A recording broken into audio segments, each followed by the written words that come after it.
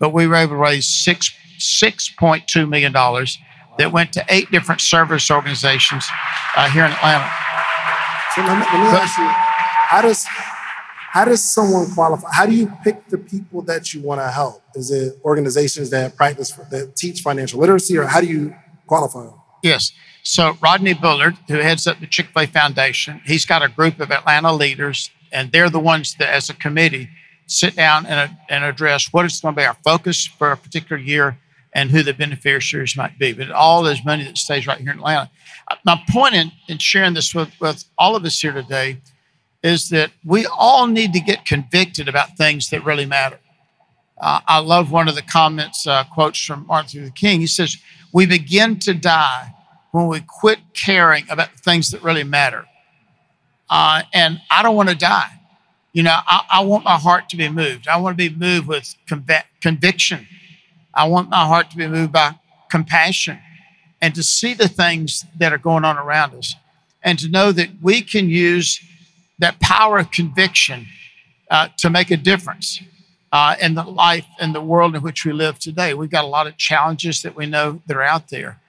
And so I want to share with all of you today that your convictions, the passions of your heart that ought to drive us all and be our energy and our ambition and motivation, not only for business, but business and free enterprise system is a wonderful, wonderful institution to raise the lifestyle of everyone, that everyone can participate in a better life. Better life is not just about prosperity, but better life is about joy and peace and happiness.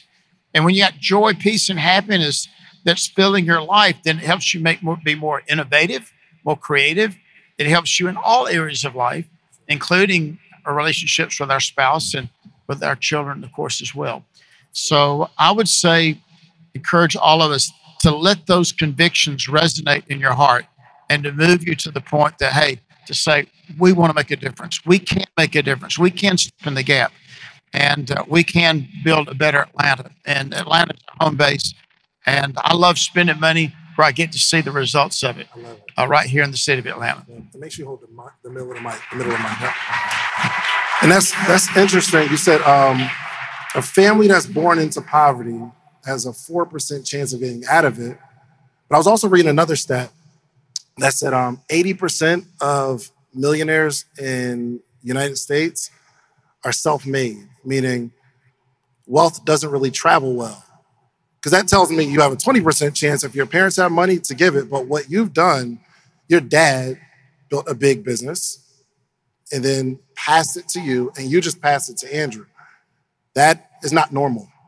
What's going on in these households? What's going on in the conversation that you are passing not only just wealth and information, but the ability to lead an organization like this? Well, I'm a big believer in privately held family businesses.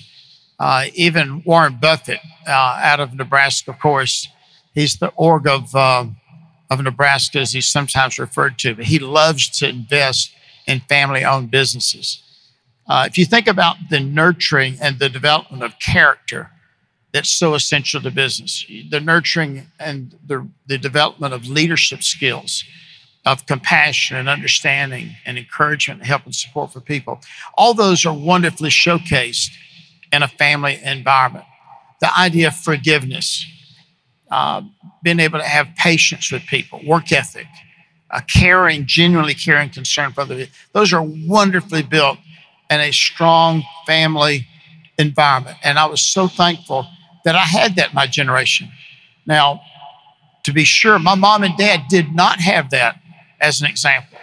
So we don't have to be victimized based on our own particular family story or situation. My dad, his father went through the Depression.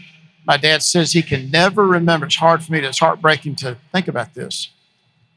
He said, I can never remember my father ever saying to me, I love you.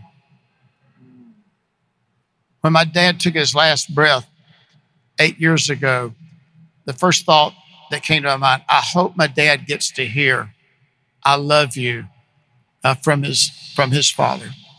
My mother Her father deserted her when she was just an infant, less than 6 months of age. She never had a father. And so between the two of them, they decided that the pendulum was going to swing the other way. And so they became just incredible, wonderful parents. So we don't have to, but these family patterns do get moved from one generation to the next.